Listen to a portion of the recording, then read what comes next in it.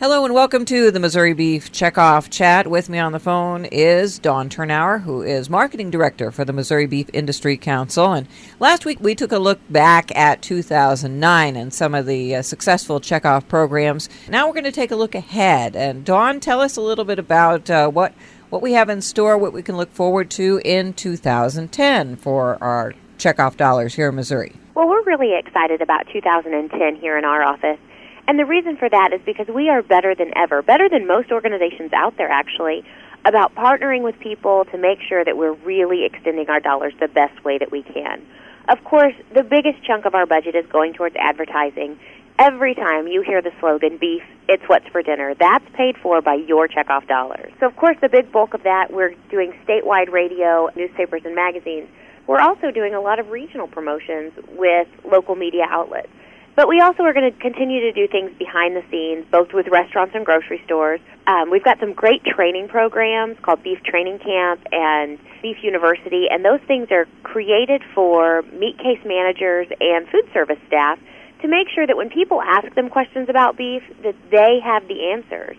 Because a lot of times, the average Joe Schmo consumer isn't going to think to call Dawn at the Beef Council if they have a beef question.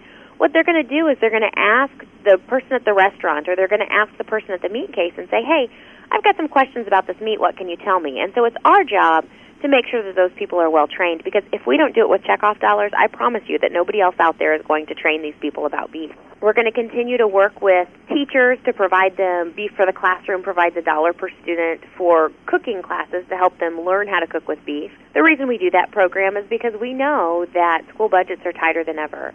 And if these teachers have to buy a protein to teach these kids how to cook, we want to offer them a little bit of a reprieve from that so they can still feel good about purchasing beef even though their school budgets may have been cut. And, of course, health influencers. We've got a lot of great information, especially this time of year, to talk about the 29 lean cuts of beef and how every cut of beef has zinc, iron, protein, and B vitamins. I mean, these are essential nutrients to an active, healthy lifestyle. And it's important that we get that information out there in the hands of clinical dietitians and other nutritionists that may be out there talking to our consumers. But, of course, that doesn't mean that we're not going to be doing some things one-on-one with consumers. And, of course, this year we've got more challenges than we've ever had before in the way that people don't know where their food is raised. They don't look into the different organizations that may or may not be telling them how and what they should eat, and they don't know where that information is coming from. So we are using checkoff dollars for issues response and to really just help educate consumers about here's where your food comes from, here's why farmers do the things that they do, here's how much they pay in property taxes, which translates to this much in school district funding, and that they're good people that care about their animals. Because, never before have we thought we actually had to tell our consumers that farmers are good people that care about their animals. But now we're realizing that with fewer and fewer people that have actually been raised on a farm, they do have these questions, and it's our job to be there to answer them. And getting back to the whole nutrition aspect, I understand that you have a new staff member that you're sharing with the Kansas Beef Council that's going to help get that nutrition word about beef out. Absolutely. We think it's really important to have a registered dietitian on staff. We have never jumped onto any fad diets. We are always science-based, and we always make sure that when we promote beef, it's about a reasonable portion size in conjunction with a healthy diet. And so we feel like that's so much more credible with a registered dietitian. Well, of course, it's no secret that nothing is getting cheaper. And so as we continue to buy advertising, as we continue to invest in things that we've invested in year after year, those costs continue to go up. Well, of course, checkoff revenue doesn't continue to go up.